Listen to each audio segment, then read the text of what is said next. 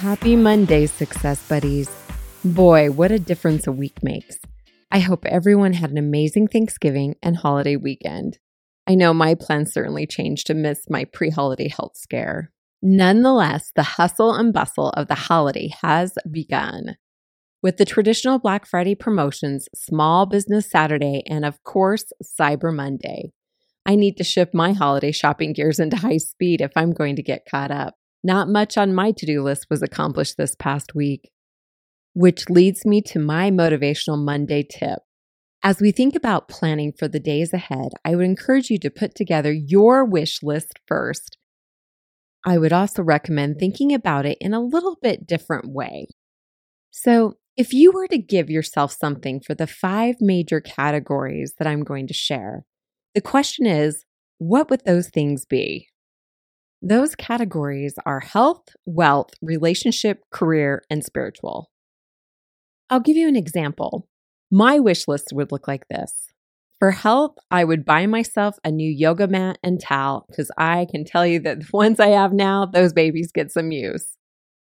For wealth, there is a gorgeous bracelet that I've been eyeing for a while. Actually, this one might need to go on Rick's list. Wink, wink. For a relationship, I would order a game or puzzle for a fun-filled date night at home since we've been home a lot lately.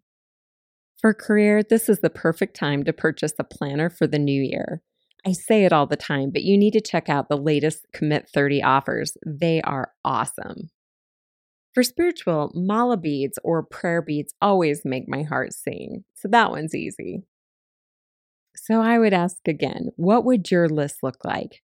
Now is a great time to plan out the unique and fun things that you can do for yourself this holiday season.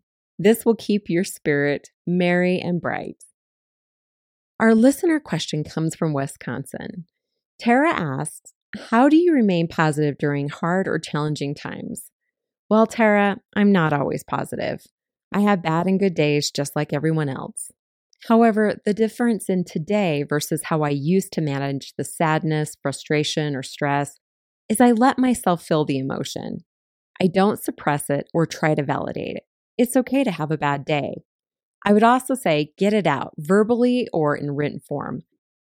Bottling up negativity just causes it to fester. As I like to say, a journal entry a day will keep the negative talk away. Tara, thanks for the question. If you have a topic or question you'd like to share on our Motivational Monday, drop me a message or include it in your podcast review. 5 stars are always appreciated. Until next time, Success Buddies, stand tall and keep your light shining bright.